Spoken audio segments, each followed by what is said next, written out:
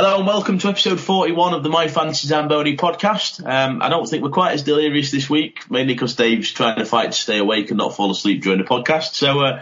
But again, full roster. I think this is a record for how many times in a row we've had a full roster without anybody missing. So Dave, I'll start with you before you doze off. How are we doing today? Thank you for your concern. I'm all right, thank you, Joe. How are you? I'm all right, mate. All good. We're near the weekend. I say this every week, but you know, Thursday's a happy day. We're close to the weekend. Well, 2 minutes' time it is the weekend.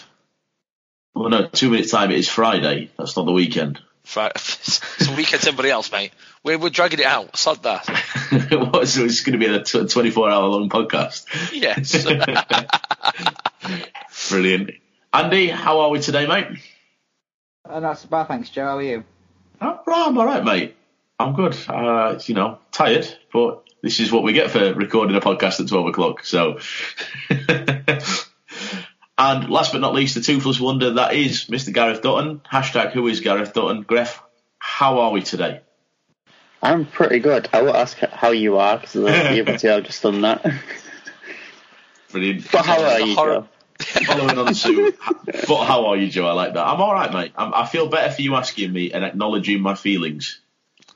Always. So, swiftly moving on before we go further into that. There's been a few games over the last week. Realistically, not too many for us to swiftly go through. We've only had 4 in the actual league itself, or Challenge Cup at least. So 4 competitive games within the league. We've had the Steelers versus the Panthers. We've had Glasgow versus Dundee. Don't know why I went club name on one and then city name on the other, but hey ho. And then we did the reverse fixtures of those as well. So Steelers v Nottingham 8-4. We'll have a brief recap between us. I don't know if everybody's watched the highlights, but I feel like particularly this game in particular, not as a Steelers fan, but just in particular, was a bit of a special case game. Nottingham go 3-0 up in the first period. Steelers just managed to bring it back. Nottingham then go another one up, put a fourth in. Steelers then bring it back and then bang in another 4. So bit of a weird one, this one, boys. Yeah, we was getting the scores coming through, and it just seemed like the defence was just not an option on Saturday night. It'd been good entertainment for the crowd who was in the arena.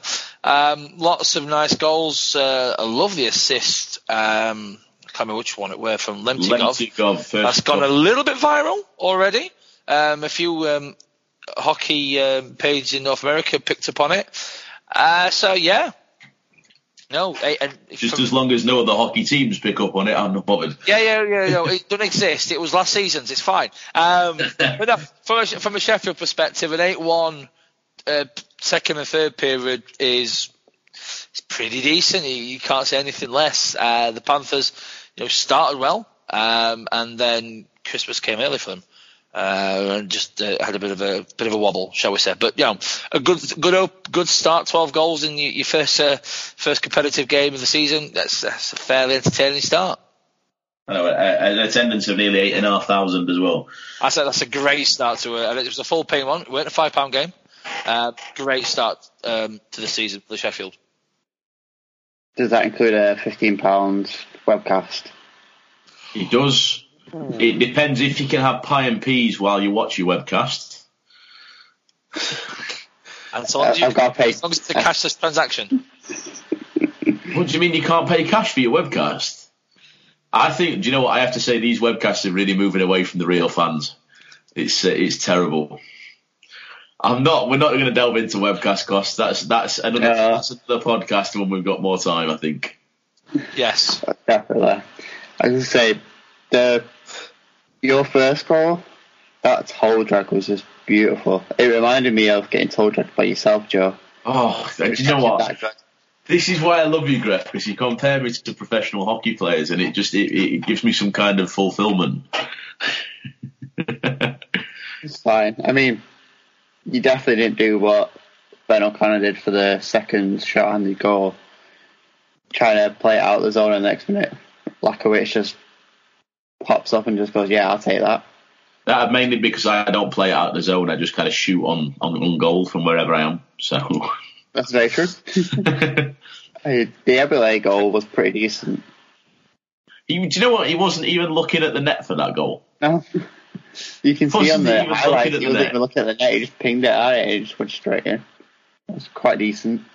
I didn't see the last two goals, but I believe it was that Armstrong.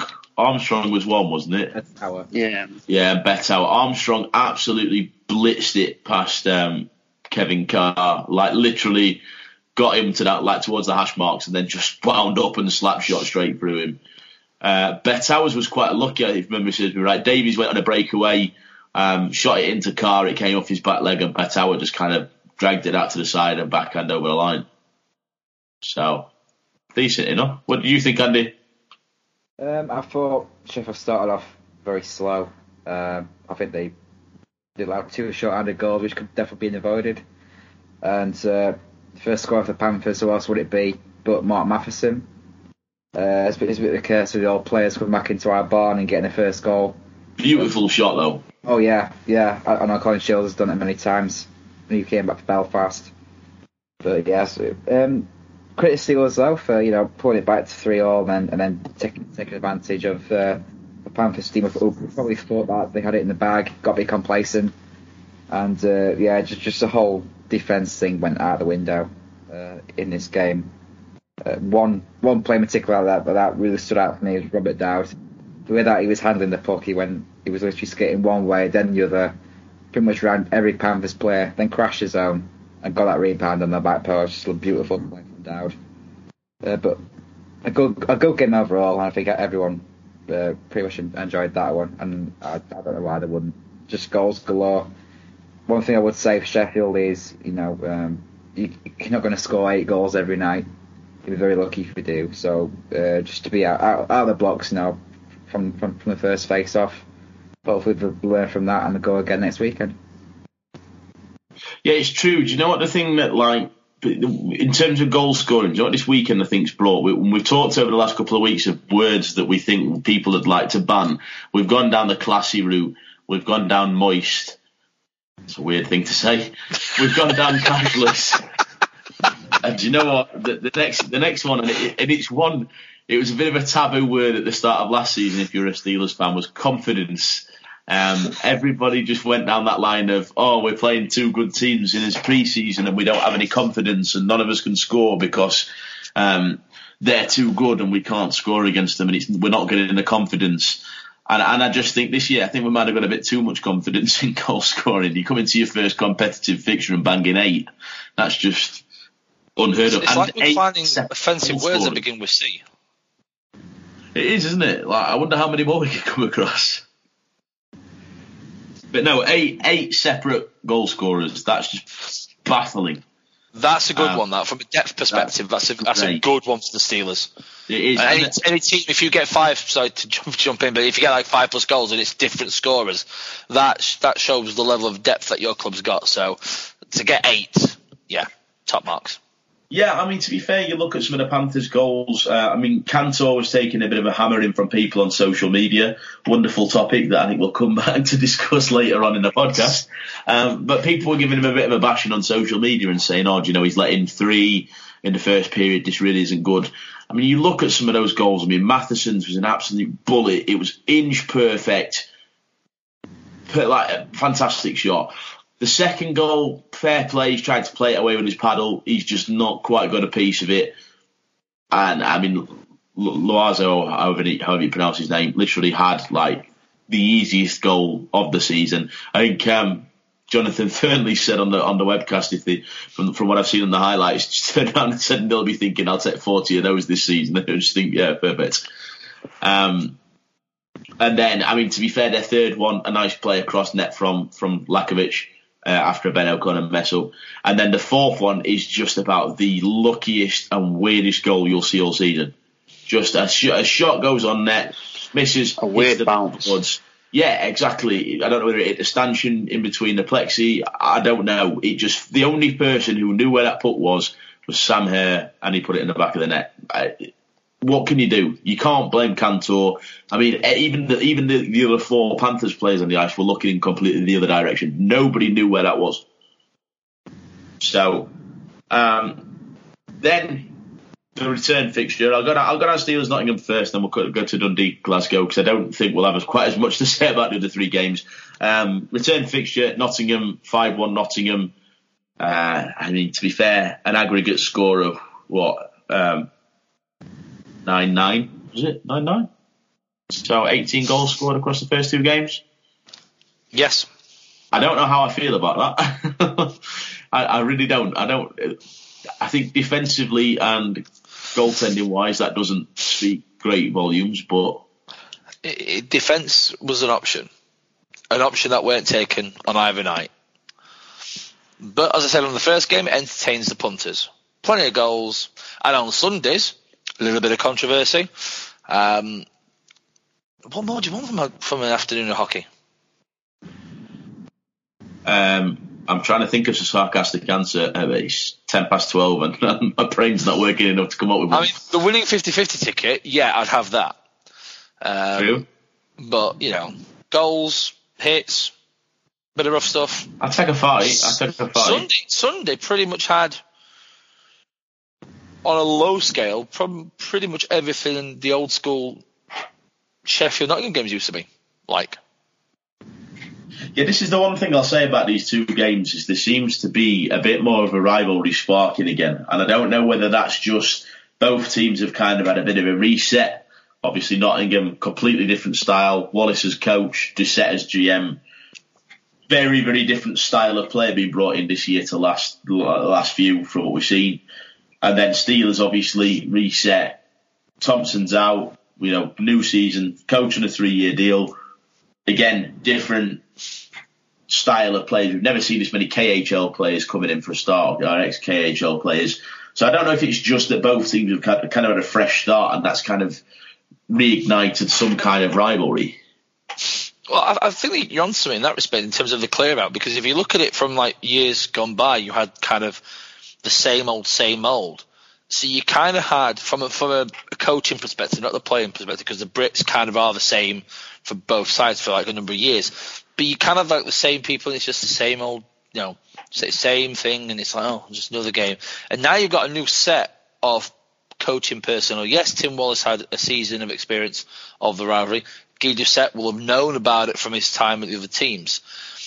But now they're in the position to call the shots and everything. And people will still, because I like this. Every time it comes around, the rivalry's dead. No one cares about it. But name me a fixture that sells out or gets close to selling out for either club. Sometimes not even do sell out close other games, but if they want to guarantee sell out, it's Sheffield. Sheffield reverse Nottingham.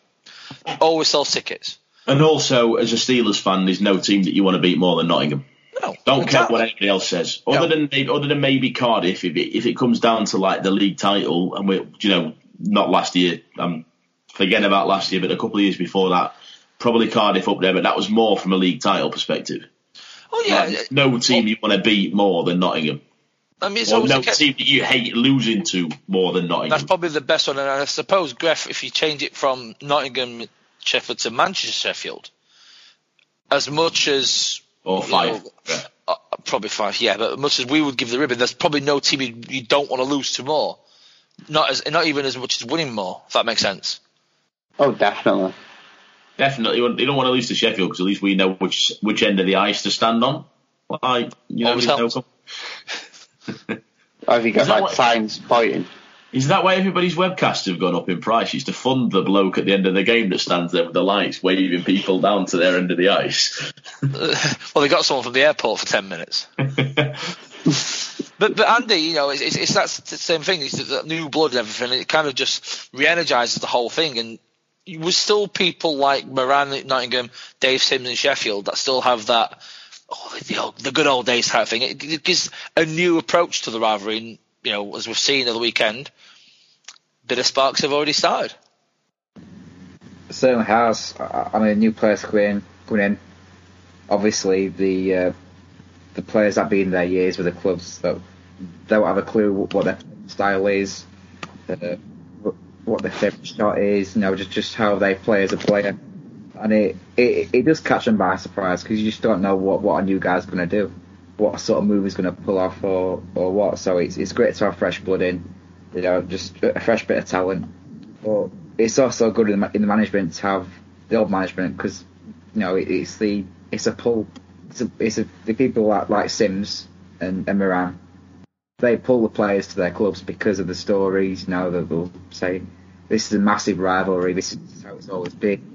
We want to beat these guys more than anyone, and that's what gets the pull from players like Michael Davies, Lenchugov, players like that. So it's great to have in both ways, and we'll make it continue. Bit of a taboo name to mention Michael Davies right now. It is a bit. Maybe that was his celebration. It was like the one where you throw the glove up in the air and then shoot it, and instead of a glove, it was the goal peg. I'm a pro. Although, Joe, I am kind of disappointed when you said 9-9. You didn't go off Terry Jeffords. No, I can't do that. It doesn't work. Do you know what the worst thing is? There's going to be 50% of the people who are going to be sat listening to this going, who? And the other 50% are going to be just knowing exactly what. Just wait until we break out the Backstreet Boys. It'll be fine. Tell me why. Well, technically it was now number 5 for Nottingham. Oh, dear. And moving on from that swiftly moving on to that, we've got Dundee, Glasgow. Saturday was in Glasgow. Sunday was in Dundee. We got this completely wrong. Like we always say, do not put an accumulator on based on what we've said. One day we will eventually get 100%, but it's not this week. we were nearly 100% fail rate. Should have been about British hockey. Exactly, yeah. Well, what can we say? I mean, to be fair, Dundee put up an average goals per game of 6.5 per game, which is pretty surprising, astonishing. Yeah, particularly given the fact that I don't think there was any of us that actually said they thought Dundee was going to make. I said I thought Dundee would make playoffs. I think, but we were certainly thinking Dundee would be bottom end of the table, and then all of a sudden they come out and smash one of the teams we said were going to be contesting for top 3. Yeah, they really just made our predictions look foolish, didn't they? And it's not like it was a 1-goal victory. We're like a close one. We could go, well, we were close to that. No, they absolutely had our predictions pants down and just destroyed it. We went a good day, again, not a good day at the office for the predictions for most guys. But, well, fair play, Dundee. A team that we said was wait and see, and goals-wise, they didn't wait. They banged in left, right and centre. Not a good weekend to start competitive-wise for Fitzgerald in Glasgow.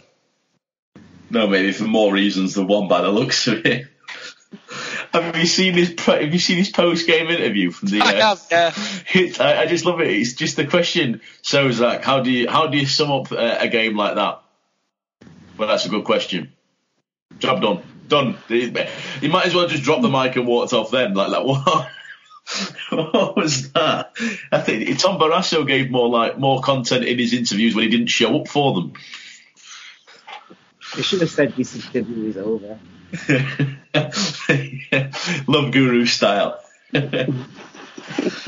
No, I don't know. I think, I mean, to be fair, you look at it. I mean, Elgin Pearce put up, I think he put up 6 points. I think something like that over the weekend. And you look at Kevin Defoe, Brett Stoven, all putting up points for Dundee. It just made it look easy. One of the things that I was quite happy to see, and I thought this as I was watching the highlights, and in one particular instance, I say highlights in very big inverted commas, because what kind of team has a highlight video that's 37 minutes long? But yeah, I say this as I was watching the highlights. The one thing that sprung into my mind watching Patrick Killeen, the only thing I could think was Garrett Zemlak.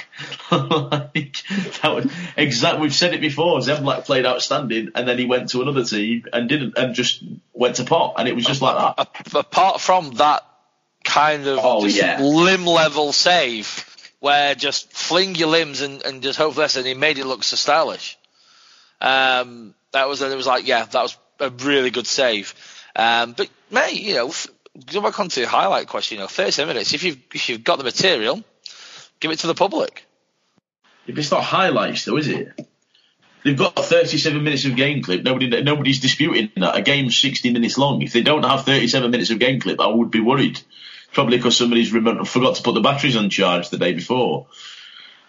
So, I don't know. But no, well, a good start to the season for Dundee. Yeah, definitely a good start. Gref, Andy, what did you guys think? I think, it's watching some of the goals, because I was one of the people that actually watched the full 37 minutes. Did you enjoy the length of the highlights? Did you have nothing better to do? What were you doing? Were you sat in the toilet? I was actually, yeah. Actually want the detail. I wasn't on the toilet. I was laying in bed. I was bored and nothing to do. But I think 15 minutes of that second period was part of that highlight package, which had a fight that was really good. Laporte versus English, what a fight that was. Yeah, some really good uppercuts in that. Some really nice, well played goals. Tape to tape them back of the net. I mean, unfortunate for Killeen. Didn't really have much defence. He probably thought he was playing for MK at one point. That's how bad it looked.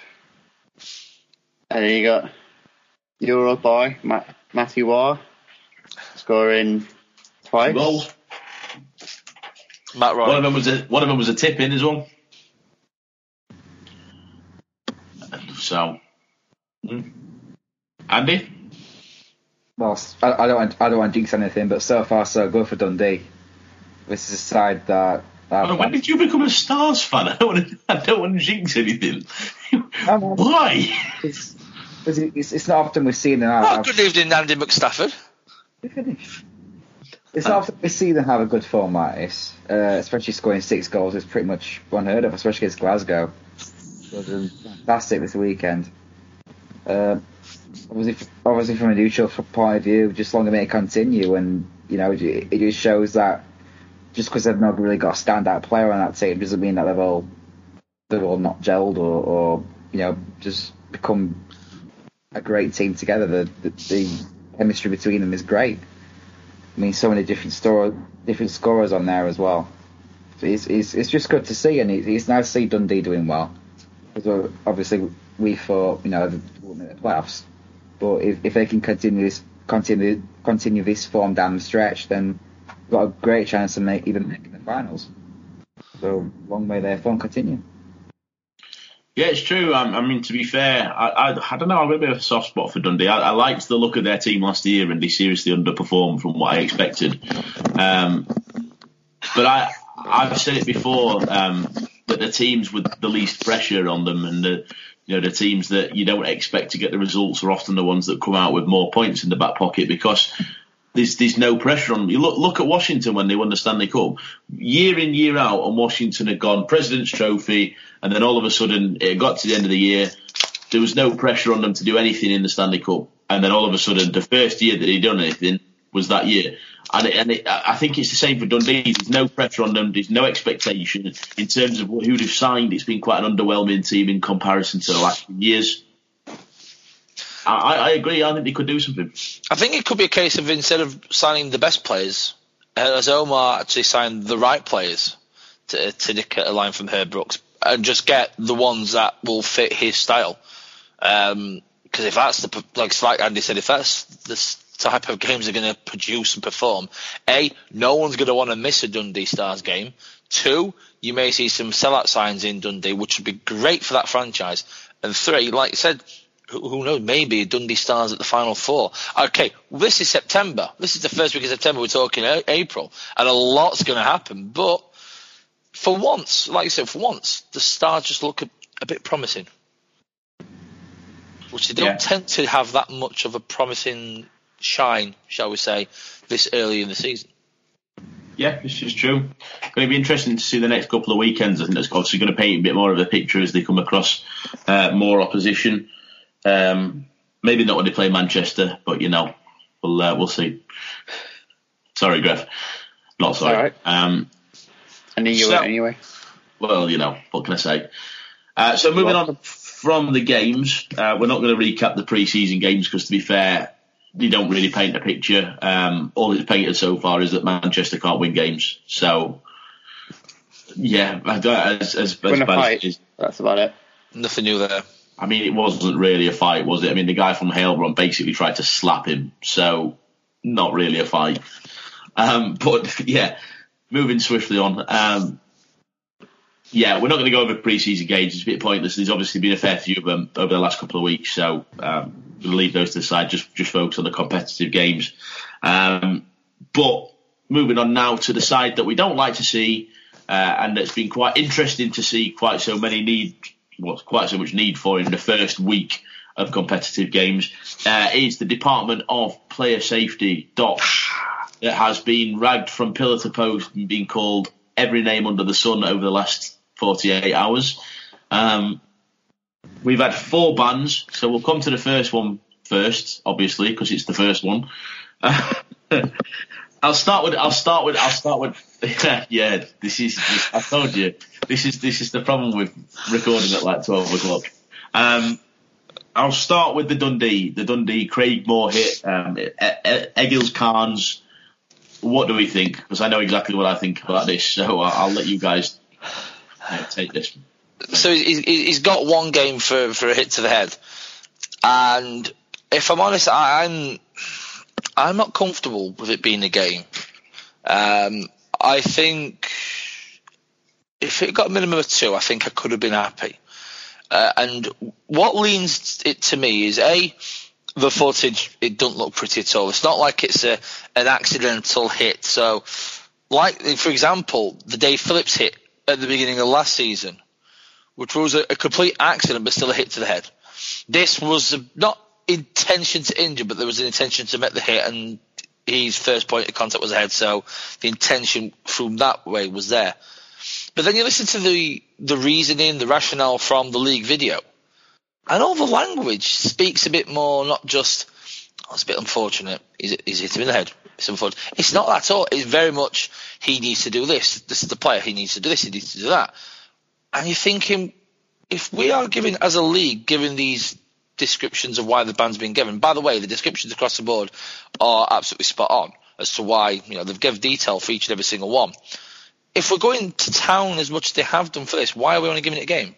If you go to town, really, in terms of you've got to, they're even saying you've got to change his style of play to be more mindful of the opponent, and you're only giving a game for that. It just don't sit right, don't add up to me.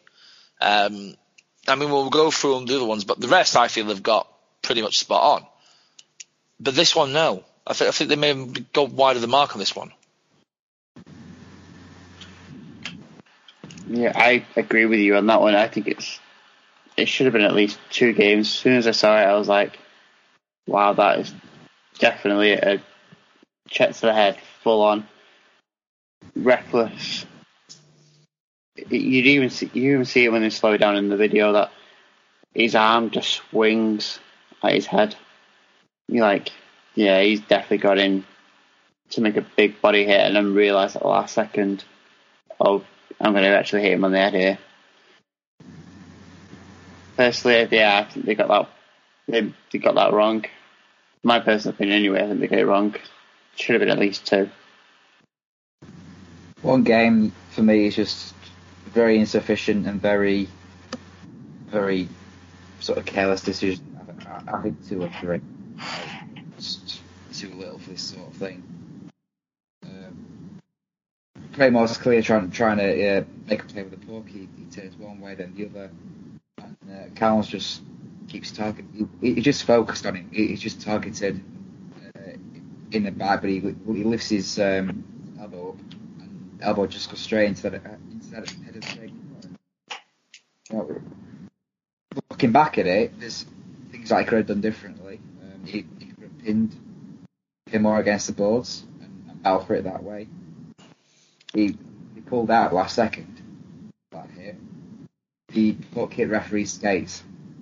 So he could have easily made a play himself. He could have easily just got the puck and made a good play with it. I'd say quite a bit of time, to just that puck is and say, oh, the puck's there, I'm going to play it, I'm going to take it and make a play of this. But for some reason, he was just always focused on targeting. It's just the way that he did it. Very, very reckless and careless. Definitely. Yeah, I'll say this first. I'll front load it first. I don't think that there was any intent to injure. I don't think there was any intent to hit the head. Dave, you summed it up before we came on. It's been said in a number of Dops videos previously. There is no such thing as a clean hit to the head. Intent isn't really important. The onus is on the person making the hit and to make sure that hit is not to the head. So regardless, you're looking at a suspension. The thing that I don't understand is people are arguing, oh, but he turned at the last minute and there was no way he could have known he was going for the head. Okay, well, if he turned at the last minute, why was he going in for the hit? Because if he turned at the last minute, he was showing his numbers before he turned round. So if he doesn't turn, that's a check to the back, that's a check from behind, and actually possibly with much worse consequences. Looking at the angle that he stood and where he stood on the boards, that could have had much worse consequences than a hit to the head. It was good to see Moore being able to get up and skate off on his own, because they obviously got the stretcher on the ice for him, thinking that he might have needed some help off, so it was good to see him being able to get up and skate off on his own. But just a weird one. Just a really, really weird one. For me, 2 or 3 games. I wouldn't have said much more. I think people drastically exaggerate on social media. You always see people go, oh, that's a blatant 5 game. 2 or 3 for me. But I think 1 is just daft. I honestly think 1's daft. Sorry, go on. No, I'm just going back at what you're saying. It just doesn't make sense. The whole just 1 game, never mind just the hit. But then also, for those who haven't seen the video, they also then mention a potential clipping incident, which they looked at and said it weren't worthy of a suspension, but then passed comment upon that he has to change his style of play to respect the opponent. And I know people already mentioned it, but when you're kind of saying that, and you only offer not a headshot, but a head hit, you only offer 1 game, you kind of just go, yeah, I think you're still in pre-season mode there, boys. Or girls, whoever the full body of Dops is. Yeah, this is true. I'll ask this before we move on to the next ban. What do we think to Fitzy's reaction? I'm not bothered about the post-game interview. I mean, to be fair, you've just conceded, 13 goals in 2 games. I have no concerns in terms of the post-game interview. Fair play. He turned up, so he did better than Tom Barrasso did whenever he lost away. So that's fine. But in terms of his actions on the bench, what did we think? Is this in reference to what in after the hits? Yeah, so Fitzy was this video. There was a video that came out. Fitzy then put something on Twitter to explain the reason that he was as he was. His thinking was that the Dundee fans were jeering at Moore while he was down on the ice. Dundee's argument is that they were jeering at Springer, who was chasing after Collins. So fair play, but Fitzy's it was very much of the opinion of, there's a guy down on the ice, you respect it. Nobody wants to see a guy down injured, and you shouldn't be jeering from the stands when there's a guy down flat out on the ice. I'm not necessarily saying do we agree. I'm kind of saying, do we agree, and what do we think to how he was on the bench? Because at the end of the day, he's still a coach, and he still has a code of conduct to follow. I'm with him 100%. If he's of the belief that there are people, and here's the thing, that area of where the fans in Dundee, they have a reputation for being very over the edge in terms of how they support the club. If he's of the belief that there are people jeering his player that's injured, do you know what? I back him. He has every right, so long as he thinks of the children and doesn't swear, but tells them to show a bit of decency, a bit of, good human beingness. I'm avoiding one word, but everyone knows what word I mean. Just class. Yeah, it's been said now. It's out there. But show a bit of it. If he's of that belief, all power to him. Absolutely. And if there are Dundee fans who jeered Moore as injured, A, ex-player of yours, and B, give your head a wobble. Look in the mirror, give your head a check. Who does that? You don't. It's you never even the old days when the old pantomime villains of like Barry Nykar and Scott Allison and Dennis Maxwell, you never want to see them hurt. You just don't. So if he's of that belief and if he's heard it, all power to him. What do we think, boys? Agreement? Yeah, full agreement.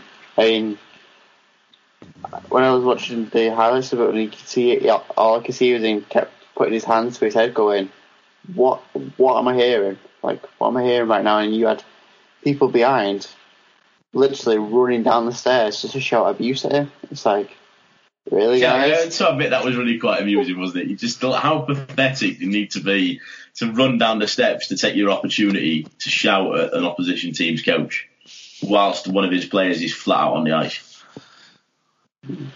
That really was no SIBO. Yeah. Andy, do you agree? Yeah, definitely. I mean, there's not an awful lot I can really add to it. If it was the case that Dundee fans cheering a Glasgow player were injured, that's ridiculous, especially for a young upcoming talented Brit. There's just no need for it. I mean, why? If it was the case, Fitzy did think that it was aimed at Moore or one of his players, then I totally agree with what he did. I think anybody would do, and just the fact that he came down to cheer him on, to jeer him, I mean, and try to abuse him, he's rubbish. There's just no need for that. No need.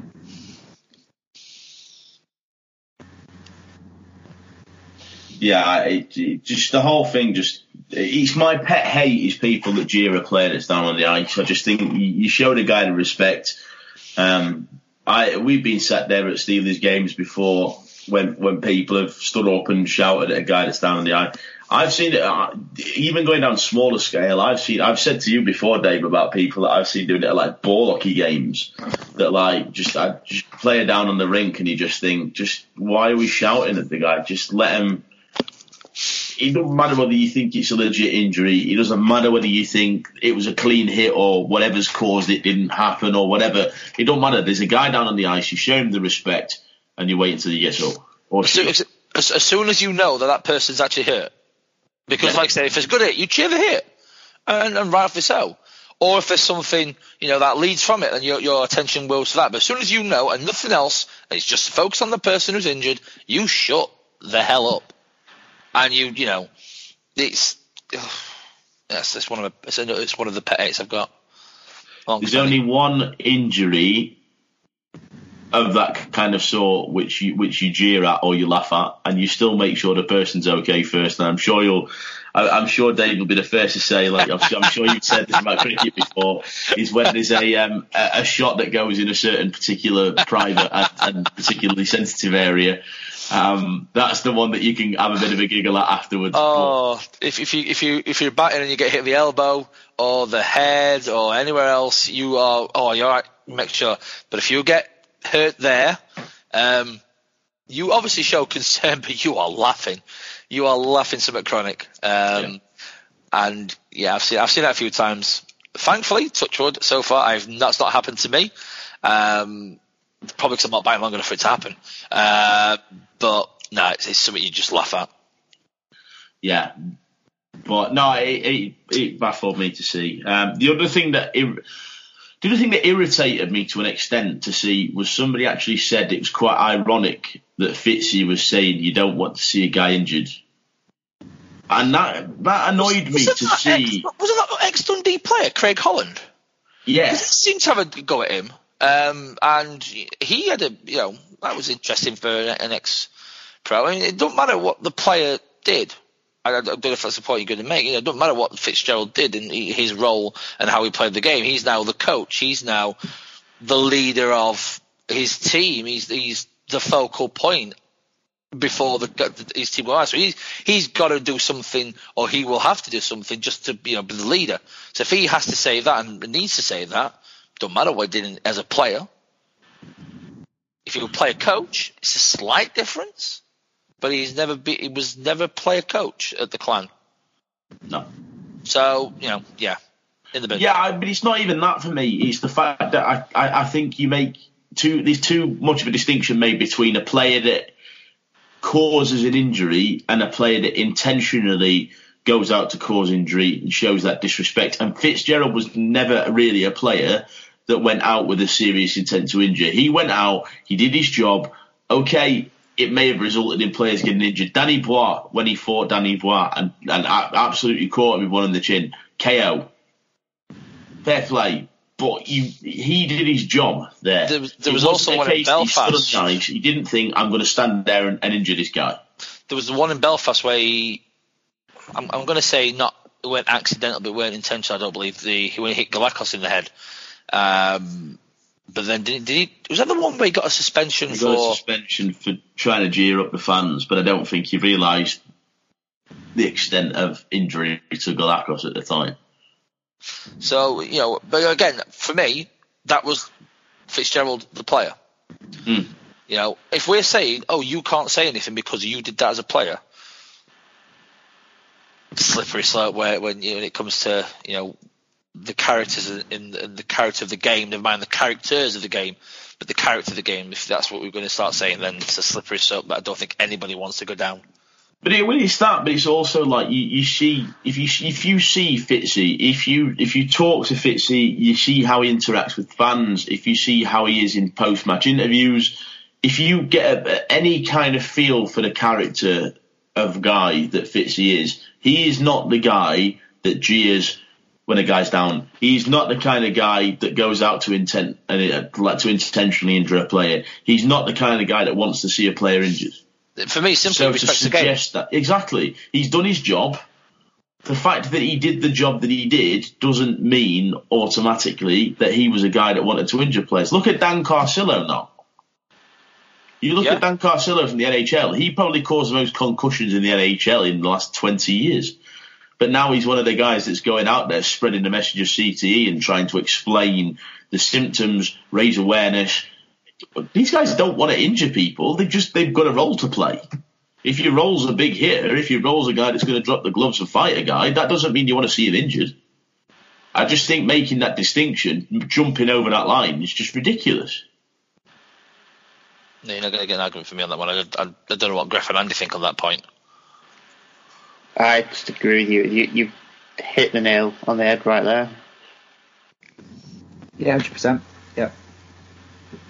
So we'll move on anyway, because that's kind of triggered me. I don't know. Save the triggered part for later on in the podcast. Social media. I'm getting excited. No, so the next one, I'll kick this one off because there's one point of this that frustrates me again. Brett Bulmer is the next ban that we'll discuss. Too much ban for kneeing in the Nottingham Steelers game on the Sunday in Nottingham. Brett Bulmer's first competitive game this year was the Sunday in Nottingham. The reason that his first competitive game wasn't the Saturday in Sheffield was because he was serving a ban. And before you ask, yes, you guessed it, that was for kneeing. He comes in, he sees Lenchigov coming towards him, and it's the most blatant knee you will see all year. And yet, too much ban. I don't care if there's an injury sustained. To call this negligence is ridiculous. That was recklessness, without a doubt. There was no negligence about that. He knew exactly what he was doing. I agree with you to a point. I'm kind of one game for the knee and obviously one as a repeat offender. For me, yes, I'm saying this as a bit of an old school fan. They're the type of ones that you put in the back of your mind. You remember what the kid did before. You remember that's why he got the repeat offender ban, and you just dish out respective punishments, old school, where you ask him the question, you force him to go to the dance, and you tell him, you don't do that to our players again. And especially from a Sheffield perspective, Lemtigov, one of the top end players. It could be any other team, their top end player. You'd expect them to do the same. It's that kind of right. Remember him for next time, and we will ask him a question that he has no choice but to answer. But 2 games, fine. It's stupid. reckless. The type ones that could hit injure and really badly injure, and we've seen before bad knee on knees. But if it means that the rivalry really does spark up next time we play him, for the greater good. I know that's not being thought. I know for a fact that wouldn't even been thought of when the punishment was given out. And in fairness, the guy who I believe is from Austria, who head stops, won't probably give a damn about the rivalry. But looking at us on a different scale of things, it would have been interesting had the hit not been on Lemchigov, because we've seen videos on YouTube of Lemchigov jumping in and sticking up for his teammates. Can you imagine if it had been on a different guy when Lemchigov was on the ice? Because that was the other thing that disappointed me about it, is nobody jumped in to do anything about it. You just look at that and go, there's no injury. Luckily, there's no injury from that, because that is such a dangerous play. So, there was no doubt about it. He lined up knee on knee. Oh yeah. So the other thing that baffles me is to see a guy make that play, even if it doesn't result in an injury, is why is none of the other four guys on the ice batted an eyelid at that?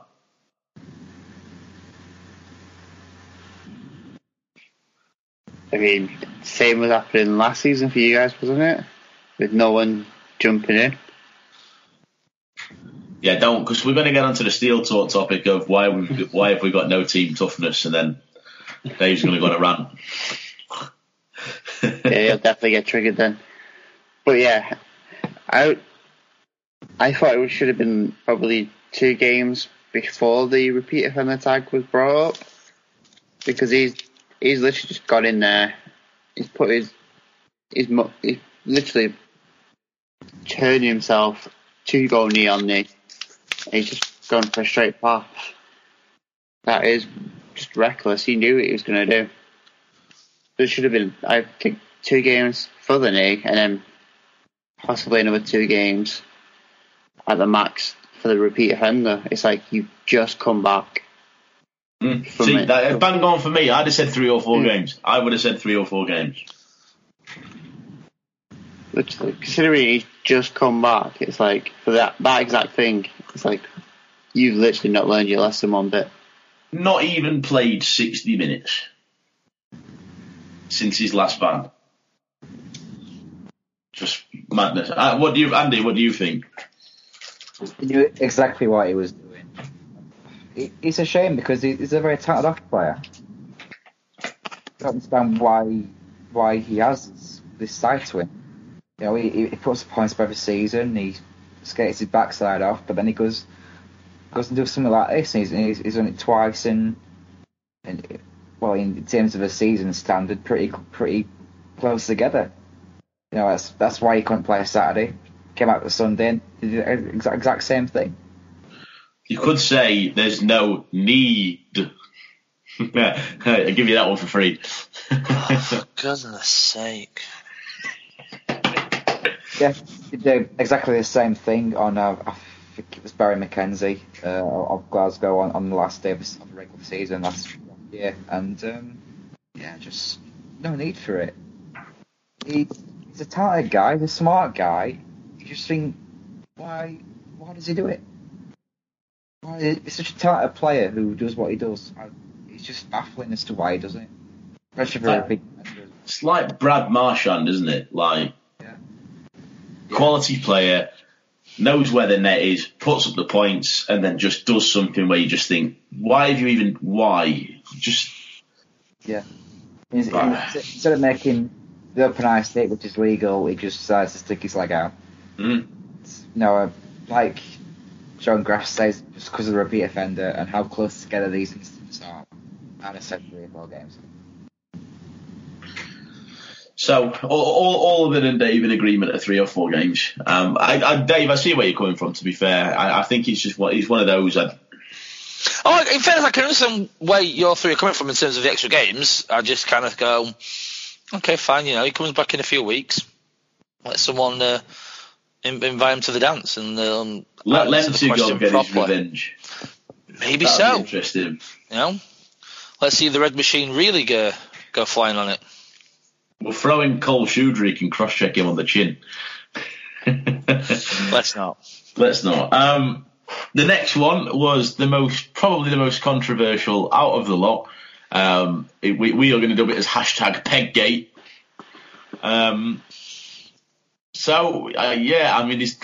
What more can be said? I'm lost for words on this already. Michael Davies, too much ban for end of game incident. It's not even being dubbed as anything, because what are you actually going to call it?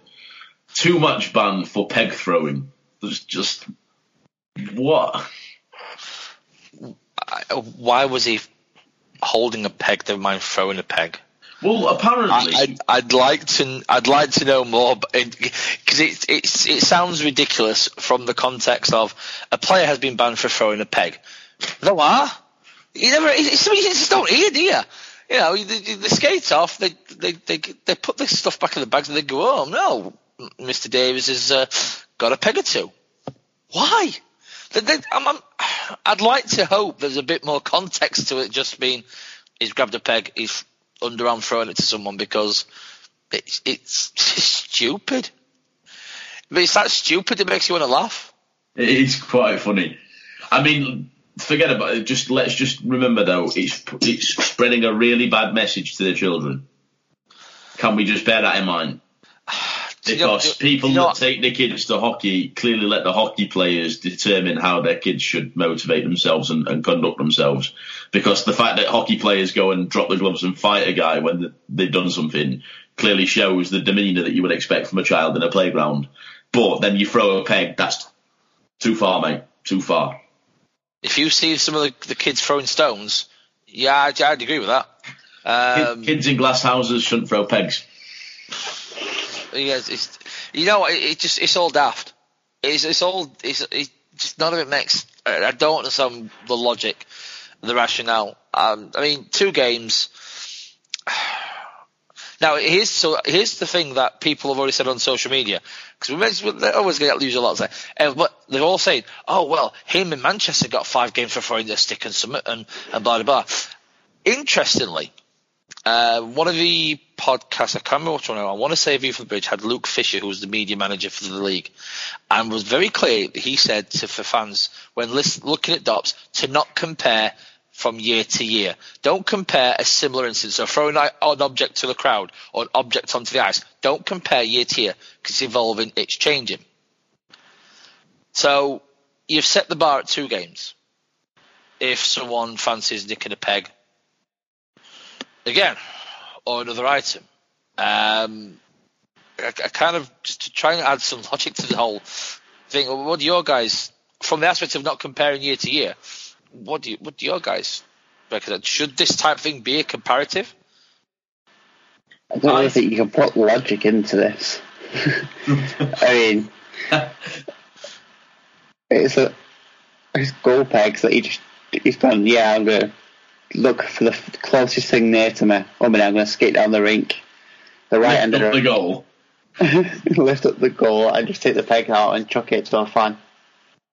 Rumour has it he spent half an hour on the bench trying to unscrew something from the bench to throw, but that was just not a goer. Fair play to his statement that he made. Oh, come on. That was like the most ridiculous thing I've ever seen. Like, what on earth are we doing here? He's got to write a formal apology. That was about as sincere as any mandated formal apology will ever be, wasn't it? Like, I file it under the logic to the whole thing. It's means to an end. What I think what it does do, it draws a line under it all. In respect of, it's happened, it's banned, it's apologised. We move the heck on. We just move on and just. He says it's I bad. don't want to move on. I think it's hilarious. It is, but you just kind of think, why are we spending too much time on a peg?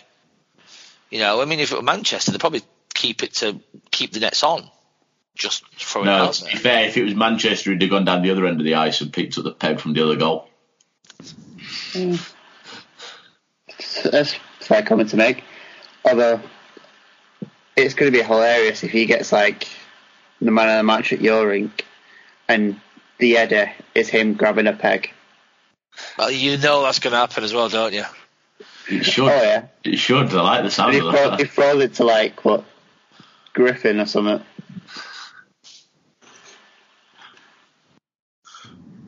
Well, I don't know about you guys, but I think he's taking down a peg. God. Andy, I love you. Oh God. The only positive... You waited all this time to throw that into the equation. Very. Michael Davies waiting all that time to throw a peg in the crowd. Oh God. Like 2 positives from this. One is That's 2 pegs. One is that no one was hurt or injured in the crowd, which is good. Second is, it's probably worth a lot more on eBay than a puck is.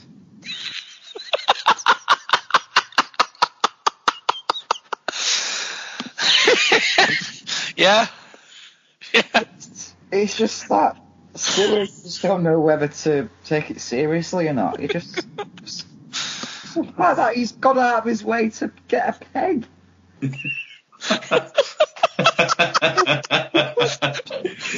He begged to leave. It really is. That sums it up. Did anybody else have the same reaction as me? I mean, I read the allegations on Facebook, and I'll hold my hands up. I was one of those Steelers fans that read it and went, "Well, that didn't happen."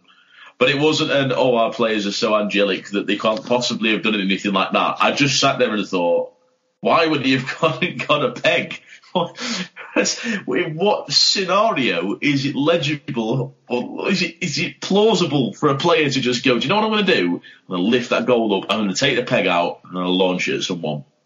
In fairness, he didn't launch it, he underarm threw it. Oh, sorry, he was playing softball, not baseball. Sorry. Yes. I think that just sums the whole thing. Do you know what? I actually think, Gref, you said on like the video of Fitzy, like giving his like verbal response to the fans in Dundee, that he did a lot of head touching, kind of like as if to say, "What is this?"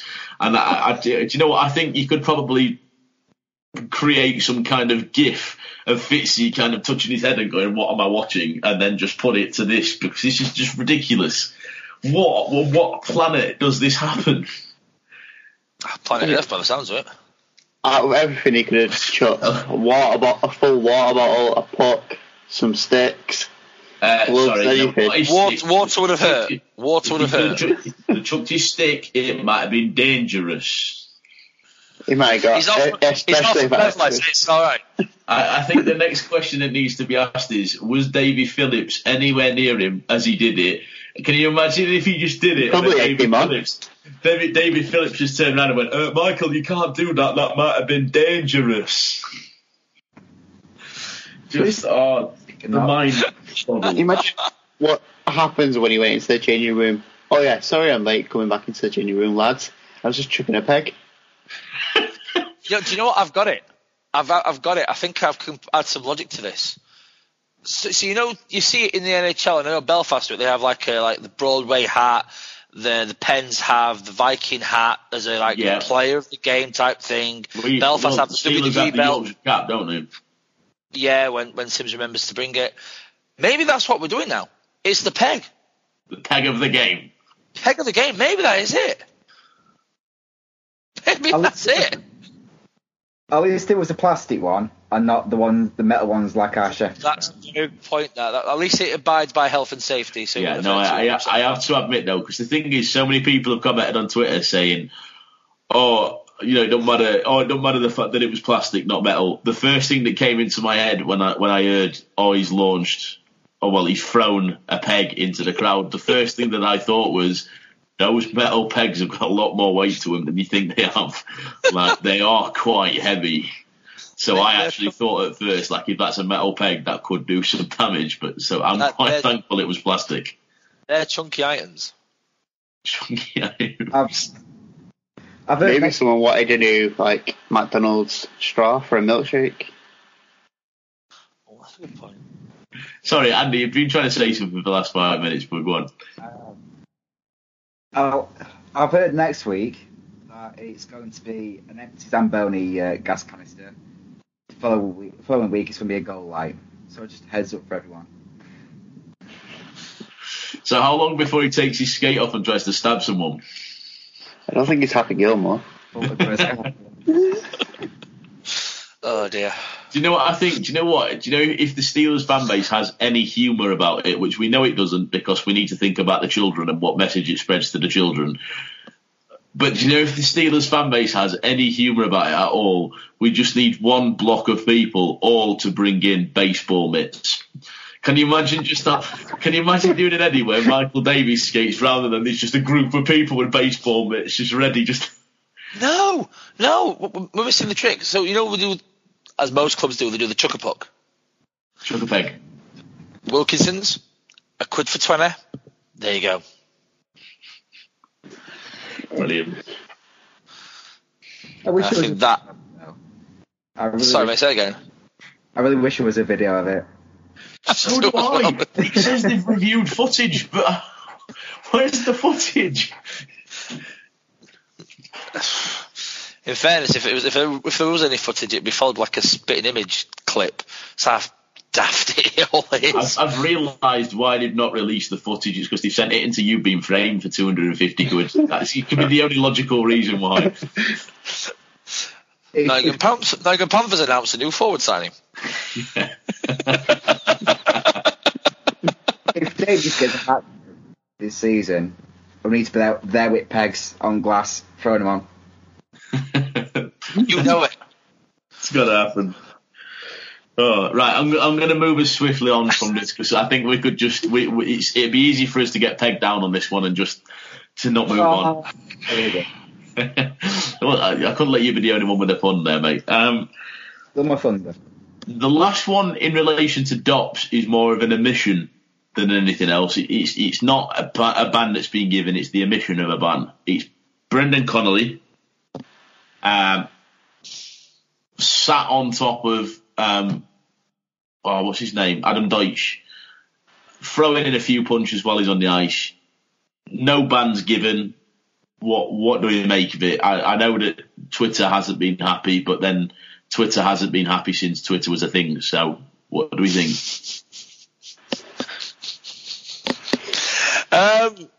If you look at it on the for those who weren't there, and in fairness, I spoke to a friend of mine who was at the game, and he's kind of you swap watching it live to watching the highlights. At first view, you look at and you go, wow, this is a bit of an idiot move. This is worthy of the game ban. Now, when I'm saying the following, I'm saying this as someone who watches the game, so not as a Steelers fan. So any Nottingham fans who think there's an element of bias in this, ignore that straight up. If you break it down, the whole play, player X, Deutsch, goes into goalie. Intention, unintentional, don't know, don't care in this context.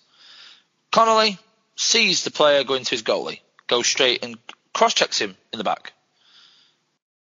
And then goes to grab him for a few punches. If you break them plays down, someone being cross-checked to the floor, someone being glove punched in the head, it actually happens all around the ice most games. Now, I'm not saying that as a, well, it's fine, you can do that. So, it's fine, then someone else could be driven to the ice. Because a couple of Nottingham fans said he was driven into the ice. And I watched the highlights and I'm like, yeah, whatever. He's been cross-checked into the ice on the basis of the reaction to the goalie being took out. Again, not saying it was intention or not. So if you break it down, stuff that happened. Yeah, Sorry. Why not? It just happens. It's the type of stuff that happens all around the ice. You put it all together. I reckon Dobbs has gone. Do you know what? It's been caused by something.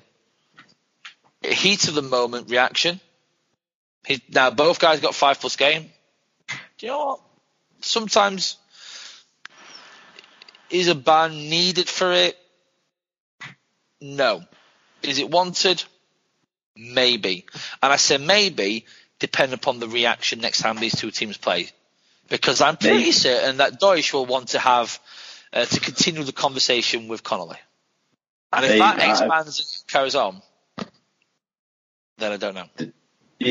Whilst the reaction may be a good one from that, I think we just need to take a step back and think about the message that this spreads to the children, because I think all it's doing is teaching kids that they can sit on somebody in a playground and punch them in the head. And I think that's a very negative image to spread. It is, and we don't endorse that type of stuff on the My Fantasy Zamboni podcast. If you can't gather from listening to this, by the way, there's been a significant amount of arguments about things that have been happening over the last week of, instead of just, this is hockey, why is it not warranted? It's just constantly, oh, well, what message does that spread to the kids? Well, I'll not be funny. I don't actually care because I'm here to watch a hockey game. So, yeah, sorry, I'm not going to segue. Carry on. Save your bandwagon to social media, mate. Save it for then. The time and the place, and it is going to be there. So yeah, I would say the same. Any other play, if you break it down, you watch the highlight. The camera angle from behind the net probably is the one that says, do you know what? Actually, it's not worthy of a ban, given that it was a 5+ game. Now, had it been maybe a roughing call, Kevin, then you could actually think, do you know what? Maybe we do give a game ban. But considering that they've been thrown out of the game for that scenario, bang at the end of the game, if memory serves right, yeah. Again, if it sparks more for the rivalry, who are we to argue? True. Yeah, very true. I don't think it's a ban worthy. I mean, I think the 5+ game is the correct call, mainly just for the glove punches. I don't really think it's warranted anything else, because there's nothing really. It's not as if he's like threw a few punches and then grabbed his head and smashed it onto the ice. That would definitely be a ban worthy, that or anything else. That I'd agree with. Yeah, no, I agree with that. I didn't see the first cross check from Connolly into the back of Deutsch, and if that's the case, that has changed my opinion quite a bit. Both are at fault. Wasn't really anything there to really warrant what was going on. It was just like a heat of the moment thing. Both just completely losing their heads. And I think that's all it was. There's no ban should be handed out. Just a warning, calm it down, and see what happens next game. Ask the question, and then this is probably one to throw out to the wider audience who listen. How many times do you see when a goal is taken out, again intentionally or unintentionally, do you see glove punches thrown left, right, and centre to people who are looking at one direction because they've had one person ask them a few things and being punched from the other side? Now, yes, he's not on the ice. But there's a lack of his own defence because he's from somewhere else. So it's not a sucker punch per se. But how many times you see it where when the melee comes in, punches from different angles from where you're looking at, and you see it a lot more than this one incident. But yeah.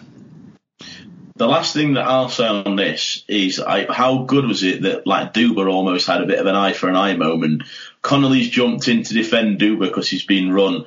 All of a sudden there's a Panthers fan that's going to come flying in to try and grab Connolly off the top of Deutsch. What does Duba do? He throws in the check to try and get him out of the way. I just thought it was quality. It wasn't the biggest of checks, but it was just like the goalie just stepping in for a little, no you don't, sunshine. It's quality. It's a big check himself, though. Yeah. These checks, eh? Check. Checkmate. Right, again, we're moving swiftly on. We're dwindling into serious pun territory here. So what we're going to do next is we'll just go through. We've done 2 teams over the last couple of podcasts or so. We've currently, I believe, done Cardiff, Belfast, Nottingham, Coventry, and last week we did Glasgow and Dundee. Yeah, that's right. Yep. So this week we are going to do Fife and we're going to do Sheffield. That way we had to choose between one of the 3 teams remaining other than Sheffield because the other 3 teams haven't played a competitive fixture yet. So Sheffield, obviously, we've got some kind of comparison for now. But we'll start with Fife. So we'll go 5 Flyers this time round. We'll try and keep it quite brief, guys. Just try and keep the timing of the podcast down. We've still got a few things, and we've got social media at the bottom of that, which is probably going to take up a fair bit of time. So, but what do we think of the Flyers roster? Typical Flyers roster in respect of they've got the players that they've been there for a few seasons, and what they like to have in Kirkcaldy, they like that continuity where someone doesn't just go there for 1 or 2 years, it actually becomes 4, 5, 6 years, and in Todd Duttium's case, 20 odd years I think he's been involved with the Flyers. Got married, raised a family, and the tragedy that happened with his wife and kids, but he became part of the Kirkcaldy life. I think he was even a fireman. If memory serves right, I think he was a fireman in the fire department in Kirkcaldy. So you look at the team, and there's a lot of returnees, but they've added a few players which, has a bit of quality, has a bit of something about them. Scott Arson was one player I rated when he played in Sheffield. And I think, Gutwell was one guy who was gone from Glasgow to Fife, who, a lot of quality. You go down, Paul and Tim Crowder. Everyone knows Finucci. James Livingston was from Cardiff, part of the playoff winning team.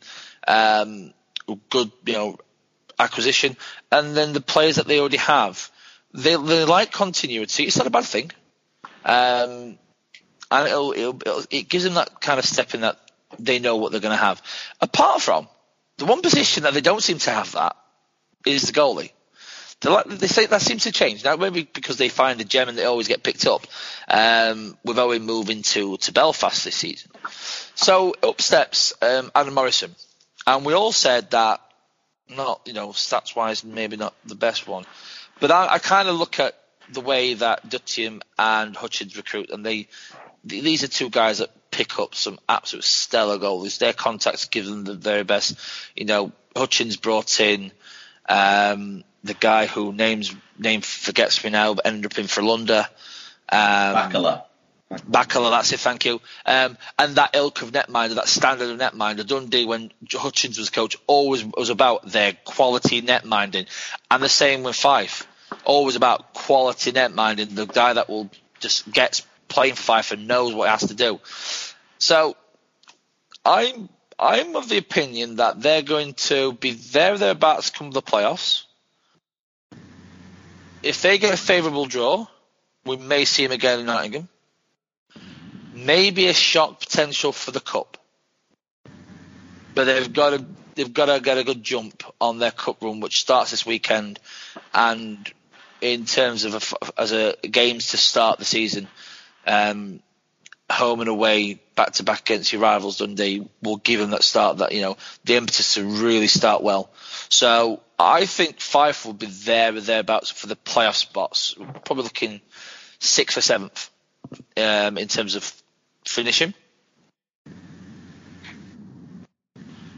Yeah, looking at their pre-season fixtures, 1-2, lost 2. Beat Hale Eagles from Denmark 4-3, and they beat Landshut. I think it's Landshut SV from the DEL2. Beat them 3-2. So the other 2 games were pretty close as well. So they obviously lost the other game to Landshut, which was 4-2, and Hale turned on. Actually turned up for a change from what it sounded like, and 5-4. From looking at what they've signed player-wise, Danik Gauthier is probably one of their key signings, as well as that, I think it's Chase Shaber and the Crowther brothers. That's going to be some good. They're going to be hoping, and this is going to be some good firepower for their team. And my opinion is, I think that it's going to take a bit of time for this team to gel. Obviously, like previous years, they've recruited quite a lot. So they've had players when the right players become available, and you sign them. But even if you sign them, but don't put a press release immediately out, it's not letting other teams know what you've got. I think Fife have got a pretty promising team. I think it might just take a bit more time to find some sort of form. It's very good. We're also building for the future as well, which is great to see Andrew Little, goalie, Martin Simpson, and Scott Jameson, two Scots who've been brought in this season on a two-way. So very keen to see if they get ice time. They do. They've also brought in a second import netminder on a try-out basis. We'll see how he does. Tony Tammy, yeah. They're looking to see how Jonas Ingel, Wolfpack,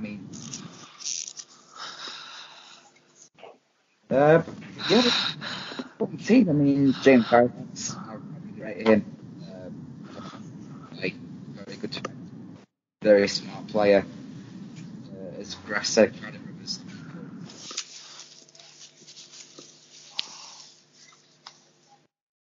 So, just in the time, this sign card. Oh yeah, it's looking very good. Also very good for the future. Yeah, Fife have been a bit of a weird one to read. I mean, all of the kind of the late signings, as you say, I don't know whether it's keeping their cards close to the chest. I don't know whether that's just, I don't know, their fan base doesn't seem particularly happy with it. But, I mean, whether that's something that they're going to really concern themselves over. The bottom line is now, I think they've ended up with a half-decent team. There's some decent signs in there. As you say, the Crowder brothers are a great pick-up together. Even if you manage to cut one of the brothers' heads off on your social media picture, doesn't necessarily need the full head. You just cut the top of the head off. But, yeah, Livingston should be a good addition. Chase Sharper looks to be a good addition. And then we look at some of the guys that they've got from last year. Danik Gauthier knows where the net is. Bit of a weird season last year, but the season before that put up 51 in 53 games. So, yeah, I think point scoring wise, they should just about be there. D-wise, Davies, you say, Scott Arson, I was massively impressed with him when he played in Sheffield. Good playmaker, always had his head screwed on as to where the puck needed to go. Always thinking ahead in terms of plays. Emma Dahl looks to be a decent addition from the Allsvenskan. I'd expect him to be quite a good puck mover, just knowing the speed of the Allsvenskan. They've got Flash Gordon, so what more could you need other than Flash Gordon on your roster? I kind of agree with you, Dave. I think the only thing for me that stands out on this roster is the fact that Morrison just doesn't look to be, stat-wise, quite as up to scratch as you'd expect. But quite possibly in true Fife style, they might have picked up a guy who doesn't appear to be up to scratch and then who turns out to be even better than you'd expect. So we're just going to have to wait and see on that. But yeah, I'd expect mid-table finish for Fife. So then we move on from Fife. We move to the Steelers. Bit more of a comparison possible here. Just because they've actually played an elite league team. So what do we think to the roster for Sheffield? Well, standard-wise, stat-wise, it's a heck of an upgrade on last year's team. You mentioned a couple of times in the podcast already, Joe, the amount of KHL experience, arguably the second best league in the world. Just there's a lot of talent. There's been a serious investment in the team this year. And I'm not suggesting that there hasn't been for a couple of years, but you can tell that the level of player, the standard of player, the resume of the players is a lot better than last year's. You're watching the highlights of the game. Obviously, we went there on Saturday, but seeing the pre-season. We're going to be entertained. Sheffield fans will be entertained. I think you're going to see a lot of they score 4, we're going to score 6 type hockey. The firepower suggests that. Saint-Pierre, Lemtigov, Davies when he's not throwing pegs. You're just looking at it and it's just like, just absolute quality firepower. My only concern and reservation is the defence. And I'm not saying the defensive players they've signed aren't good. They are. But it's that kind of, will they be able to? Should it come to the crunch of we've got a 2-1 game or a 3-2 game or a 1-0 game? Are they going to be able to play the right role on the basis so far to close out the game? the firepower they have, it's a team that should compete for the title. Should. But at some moments, the crunch games, it's going to be like one player against Cardiff or Belfast, who I think, in my opinion, the other two teams that will be fighting for the title.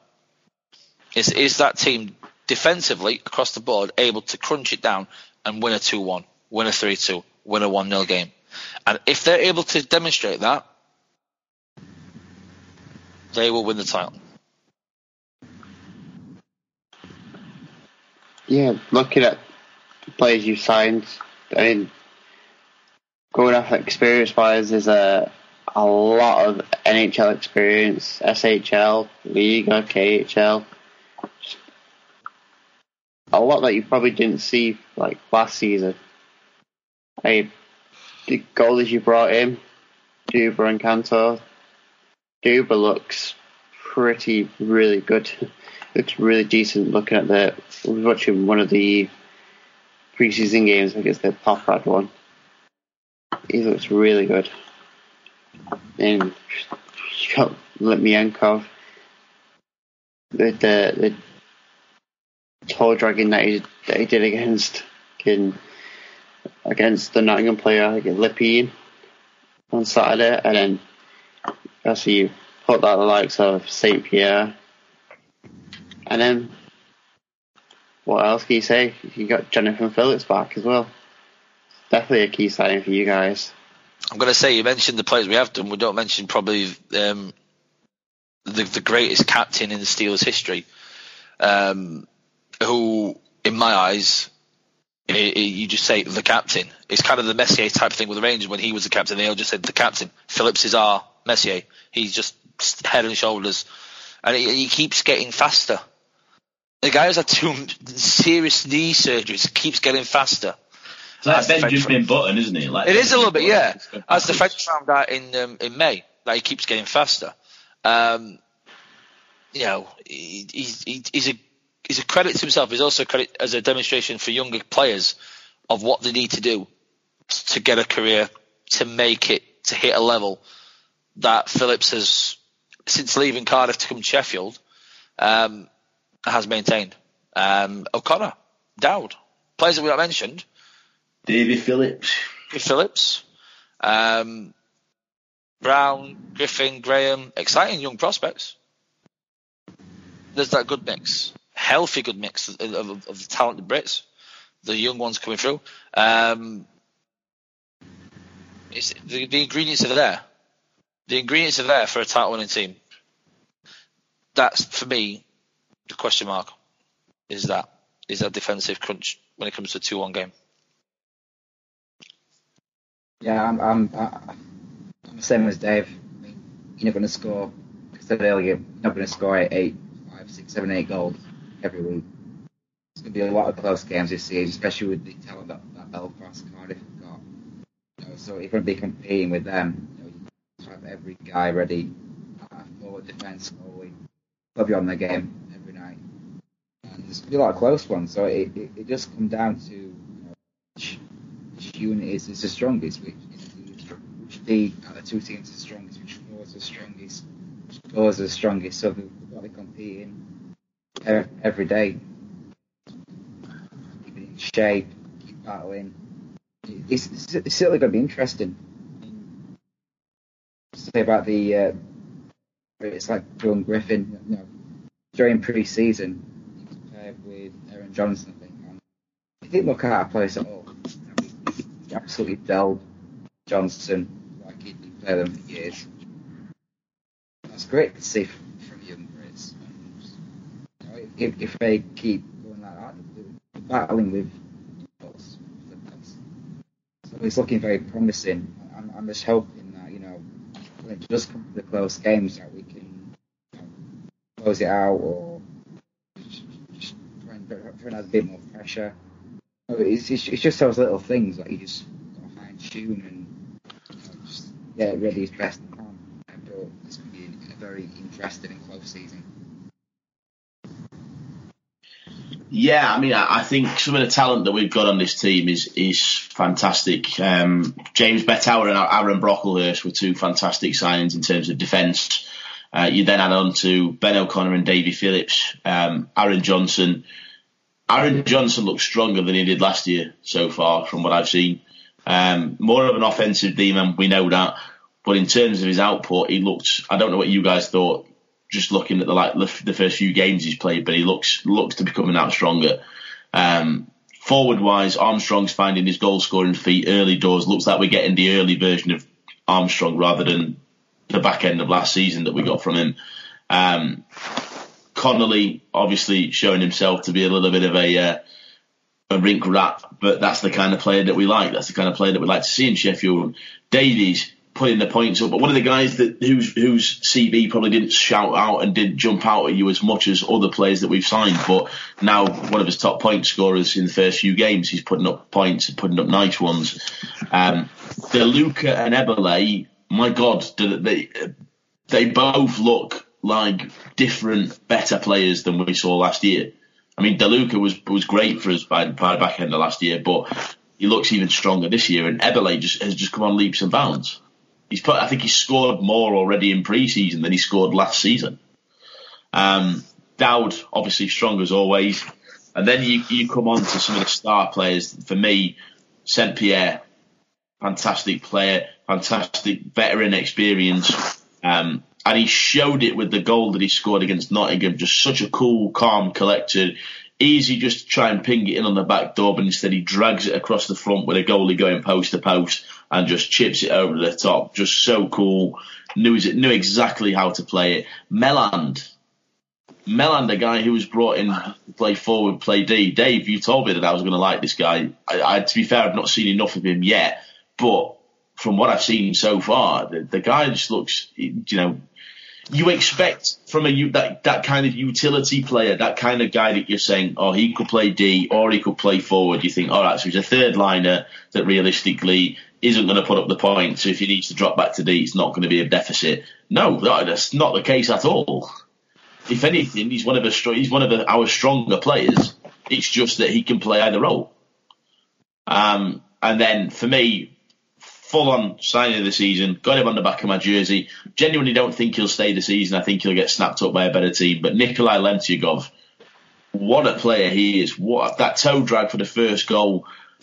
Like pre-season games, you just watch him. His playmaking ability, his foresight when he's stood there looking and trying to and looking at what's there on the ice. It's just unreal.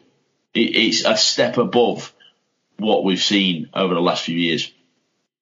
The one thing that concerns me, I don't know whether it's goaltending, don't know whether it's D, don't know whether it's a mix of the two. We've played 2 competitive games in the league now, and we've shipped 9 goals in 2 games. That is not good enough to get us through. And even Aaron Fox has said this team needs a crash course in playing back-to-back games. The European leagues favour playing Friday, Sunday games or something along those lines, having a gap in between games. That's fine, but in our league, where we have that preference, we have that draw towards the league, we can't afford to be dropping games and conceding goals because the team are trying to find a feat in playing back-to-back games. No, that's a fair point, but I suppose thankfully it's the Challenge Cup that we found ourselves this weekend. Yeah. So it's an opportunity. As long as we get the wins against Manchester, then I'm not saying it's going to be easy. I'm just saying that as long as we get the wins against Manchester, then we should be fine in that respect. One player that we've not mentioned, who, if I'm honest, I'm looking forward to seeing as much, is Valorant. Guy who played for Coventry, remember, a couple of years ago. Yeah. Did a good job for him. I'm looking forward to seeing him. There always seems to be that chemistry between him, Eberle, DeLuca, and that's going to cause carnage on and off the rink, and that's going to be good. Because you look at the history of the players as well. Yeah, you look at the history of the Steelers. When you get like a combo like that, who are just carnage on and off the rink, the fans' favourites, the team tends to do well. And we've got that in abundance. You could just see the interaction with the fans, the interaction amongst themselves, and it spreads. Because if one thing, we've been an older team, you haven't got like, if you look at a younger team, there's a lot of energy, a lot of, fooling around, shall we say. This is an old team, so having a group of people like Valorant, DeLuca, Eberle, that's just, crazy. to what to say, just full of energy in that, is going to make things a bit more looser for him, just to relax a bit more. It's going to give him that fun aspect. And like I said, it's going to be good, and fans are going to be entertained, whether they win a title or not. Answer that question determines whether Monty comes back home. Yeah. No, absolutely. So I'm going to move on from domestic for the time being. I'm going to throw it over to Dave for his most excitable moment of the podcast. I don't think we need to spend too much time on the CHL, but I think, Dave, if you want to just run us through the results so far, the upcoming games.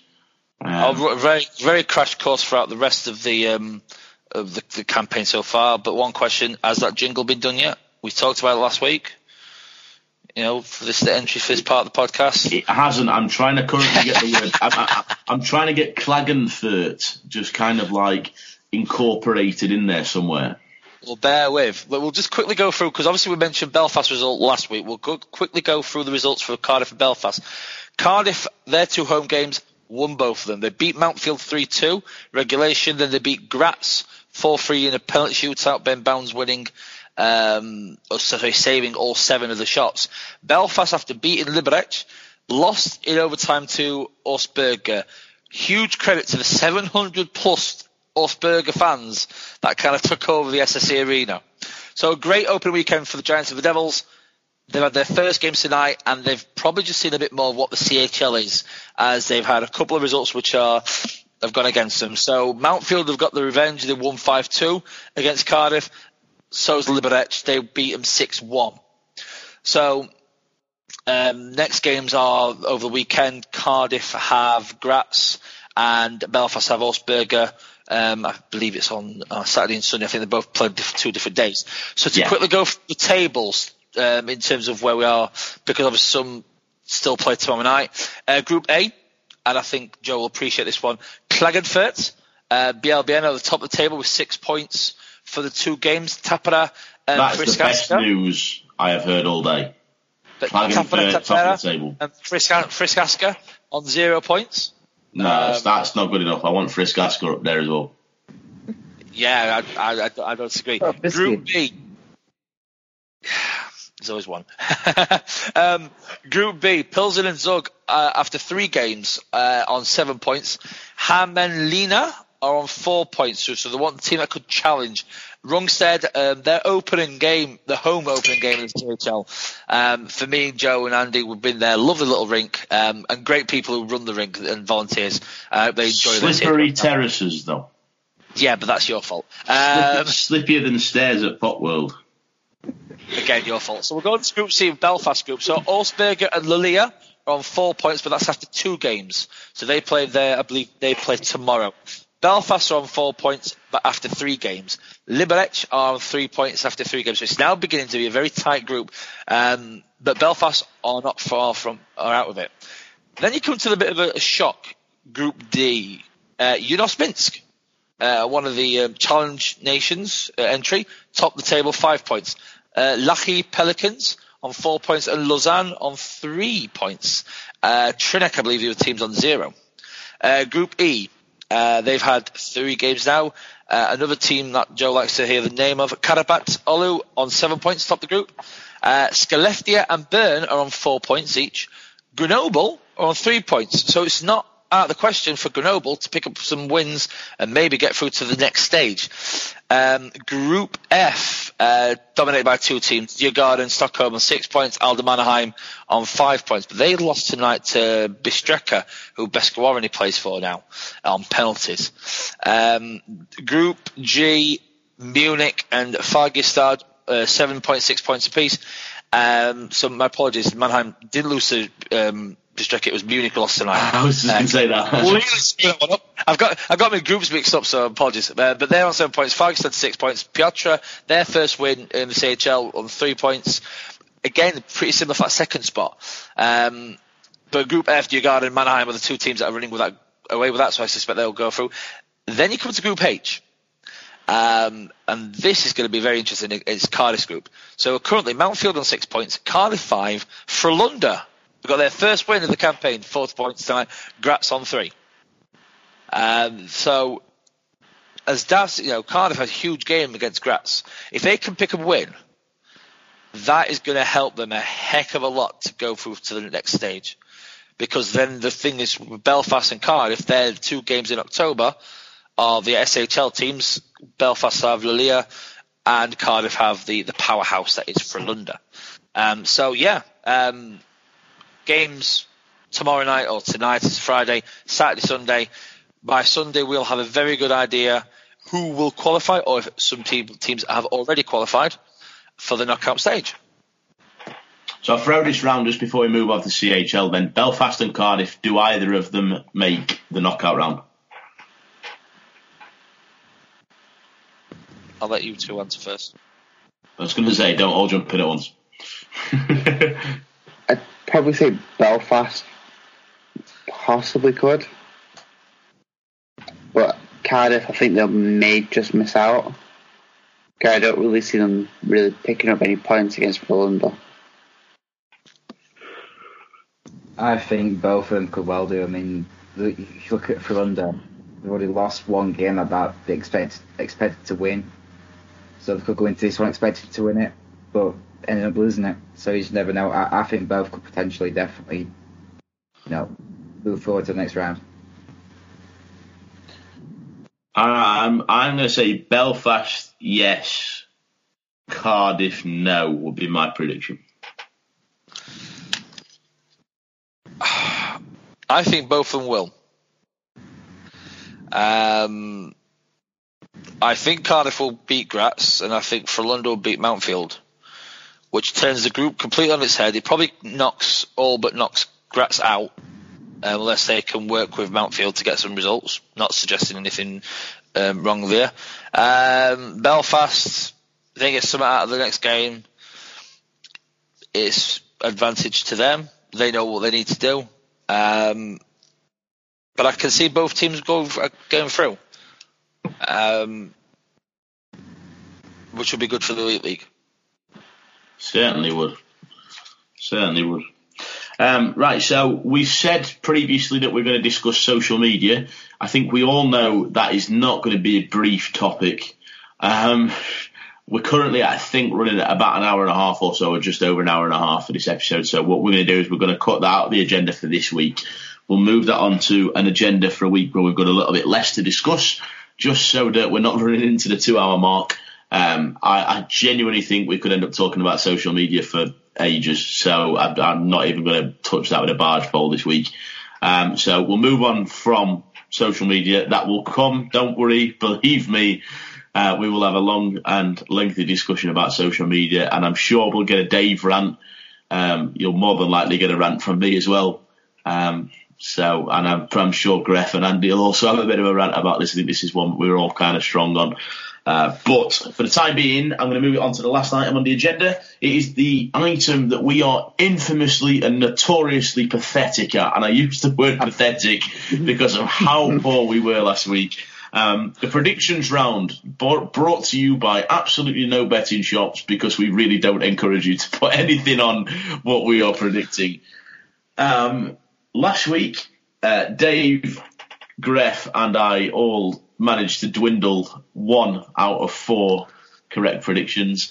Andy managed to salvage 2 out of 4 with his prediction that Nottingham would win on the Sunday. However, Greff, Dave and I all achieved a 0% win rate on the Sunday, so really quite poor. But gents, probably expected. Our predictions showed good character. That's the only good thing about it. I was going to say, do you know what the funny thing is? The only thing that we can actually predict accurately is that our predictions are going to be poor. Yes. So I'm going to move on to this week. We're going to go in the same order. Andy, Greff, Dave and then me. We'll run through the games over the weekend. So we'll start on Saturday. Guildford v Nottingham in Guildford. Andy, kick us off. Nottingham. Guildford. Ooh. Guildford. Ooh. I'm going to go Nottingham. We'll go 50-50. Ooh. 50-50. There we go. Then we go Sheffield v Coventry in Sheffield. Sheffield. Sheffield. Sheffield. Sheffield for me as well on that one, so 100% on that for Sheffield. Manchester Dundee in Manchester. Is there any point even asking Graf? I don't know, but we'll go Andy first again. Sorry, Graf. Dundee. Graf? Dundee. Oh, Going with Dundee. He's kicking off the season. Gref, What have I just heard? Check yourself before you wreck yourself, Gref, because if Manchester win this now, you're not going to live this down. I promise you that.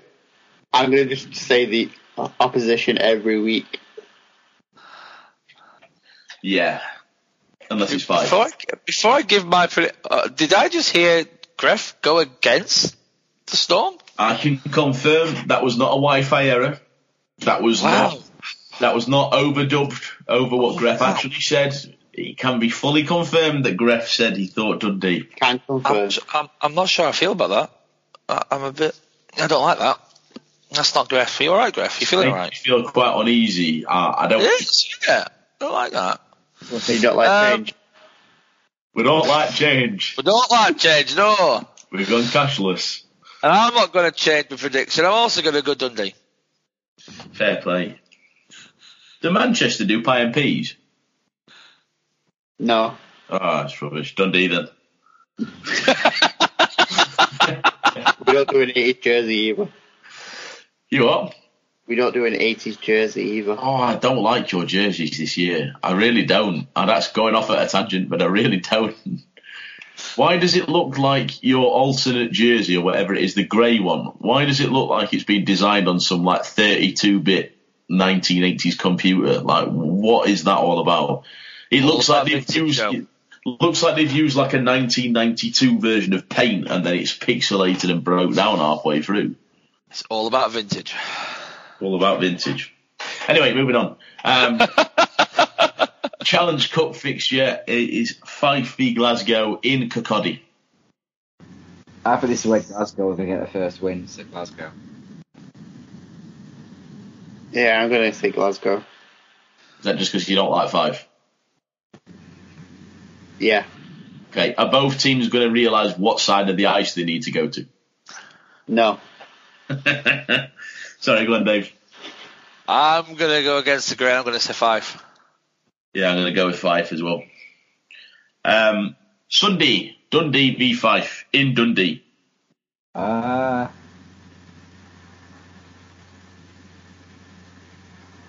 your time. Hard one. This one We've not done social media so that we can keep the timing of the podcast down. Andy's taking half an hour to ponder whether Dundee or Fife are going to win. That's where we do the countdown music. No.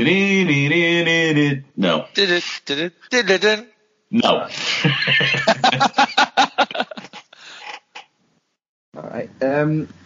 Dundee, keep their fine home form going. I think we'll do this one. Fair play. I have to say, I thought you were just going to say a team then that wasn't even in the pickings. I thought you were just going to be like, right, Guildford. I would do. Just see look at the faces. Ref. Dundee. Dundee. You're 100% for Dundee on that one. And then Coventry v Sheffield in Coventry, £12 webcast, 50% increase from last year. Hashtag just saying. Sorry. Andy, go for it, mate. Wow. Still not good enough, so I'm going to say Sheffield.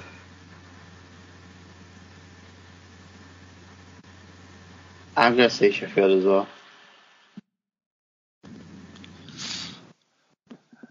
Yeah, Sheffield. Overtime. Oh, do you know what? You did this last time. You see, literally the second game of the weekend, Nottingham v Sheffield, and you went Sheffield overtime. This is like Dave's cop out, which means, and it can only be one thing: Coventry are going to win, because I'm going to say Coventry. That was copy. I always think, I don't know, we struggle as a team in the Sky Dome. Yeah. We've had a lot of games that haven't got. It's a brand new team. It's a brand new team who don't know how to play back to back, and then we're going in a building that we can't play in. Who knows? Let's look forward to Sunday and the 50% increase in the webcast. Yeah, 50% increase on the webcast. The webcast is 50-50. I don't know. Apparently, I say it a lot, so I just thought I'd say it. Yeah, we've heard that rumor before. Okay. We're gonna have a My Fantasy Zamboni bingo card being brought to you soon. Playoffs. Yeah. Brilliant. Pie and peas is going to be one of them on there. I'm telling you. Fancy pie and peas now. Part of the peas. So you fancy pie? Yeah. Pretty brave, huh? Right, Dave. If there's any, that's like saying I fancy bangers and mash now. Fancy sausages. No, you don't fancy bangers and mash then, do you? You don't fancy pie and peas if you don't want the peas. If they're walls, I'd agree with that. If they're not, then just have the mash. No, it's all about Richmond's. They're just good for sandwiches. No, they're good for a lot of things. What are we doing?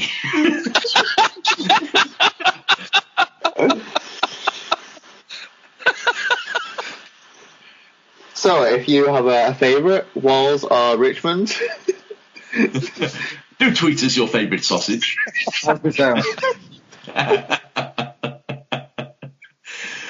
Oh my god. Brilliant. Right, I'm gonna end this on a very, very random question to the panel. What dish or food sort would you like to see being sold out of your arena? Would you rather have pie and peas, just for Dave, or we'll make peas optional? Or Dave, it's radio, not TV. Nobody could see the thumbs up then. So pie and peas or bangers and mash? You'll notice I'm keeping a classic pub favourite of gammon and egg off of the list.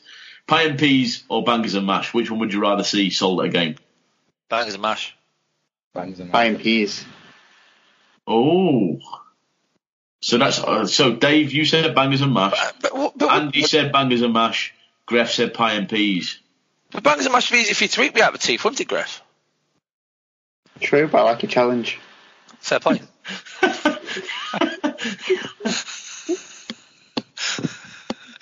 Good job. Brilliant. I'm going to go bangers and mash. Just for that comment alone. Is this a question that we should throw out to the wider audience via social media? Bangers and mash or pie and peas. If I remember, I'll put it up on social media, but there's no promises made on that one. Get people to tweet in or post on the Facebook group to let us know what they think. We will ask the question. Let us know. It will make zero difference, but we're interested. We're going to dub this section Master Chef's Fancy Zamboni. Brilliant. Right, and I think on that note, gents, I think it's probably time to end. We're edging towards 2 hours, and to be honest with you, if we go any further towards 2 hours, we're just going to come out with more ridiculous nonsense. So I think on that note, unless anybody has anything else to add, any Stafford stories to add to us this week? Not this week, but I'll try and get on for next week, definitely. You said that last week, and you've not got any. This is you're just not good enough. Sorry. Have you got a particular pie and peas or bangers and mash related story that you could tell us? How does SML. How does that take that much thought? Who has a specific bangers and mash related story? Well, there is one, but it's not for this. Not for this podcast. And definitely on that note, we're going to end. So, Dave, thank you very much. Thanks, Joe. Thanks, Gref. Thanks, Andy. To everybody who's listened, if you've got to the end of this podcast, congratulations. Yeah. And congratulations to you as well, Dave. You didn't fall asleep. I said to you before we started recording, it's odds on I was going to fall asleep. We've not fell asleep yet. There's still plenty of time. But no, seriously, thanks for listening. Get in touch with us, let us know what you think. Maybe your input may help us not produce as much rubbish and talk as much rubbish as we do. But if you like the rubbish, let us know. Yes. But thank you very much. If you like us discussing pie and peas and bangers and mash, we'd love to hear. So, Andy, thank you very much, sir. Thank you, Joe. Thanks, Dave. Thanks, Greg. Thanks for everyone listening. And Bessie's and Richmond, you're welcome for any sponsorship. Let us know. It's a good point. We're branching out into the markets of potential sponsorships. So yeah, we're happy to take sponsorship from any brands of Maurice Piper potatoes. Do you know what? I think we're ending. That's all I'm saying. So no, I get to say bye. What? He said we're ending, so I don't get to say bye. Well, I was coming round to you. Don't jump the gun. Do you know, sometimes, Greg, it's just... Chance. It's no wonder that we all said bangers and mash and you went for pie and peas. You just can't wait, can you? I've definitely ended it. Right. Gref, thank you very much, Gref. Cheers. Thank you for having me. Thank you to Dave and Stafford and anyone else that's listening. I like it how it says anyone else that's listening as if it's just us four. Like nobody's actually going to listen to this, it's just us four. You never know. I've got a conversation at quarter to 2 in the morning. Cheers for listening, Joe. I'm going to say Joe will be listening. She'll probably give us grief again because we said she'd hold beer and when she told us off actually she'd be holding pints of gin. So we actually did I saw a story about gin. There's stories about gin and Joe. That's not for this podcast. No. I saw a story about gin. The M6 was apparently closed. Oh, yeah. Because there was a lorry that was carrying something daft like 30,000 litres of gin that was spilled over the M6. Straight away I saw that and just thought, what a waste. People with the straws just on their all fours. Rather than gin and tonic, you got gin and tarmac. Brilliant. No, I'll end it on that, I think, unless Dave sounded like you were going to say something then. No. Well, that's fine. All right. Thank you to everybody listening. We apologise that at this time we kind of go a bit delirious and a bit mad. Hopefully you enjoy it. Let us know whether you prefer pie and peas or bangers and mash.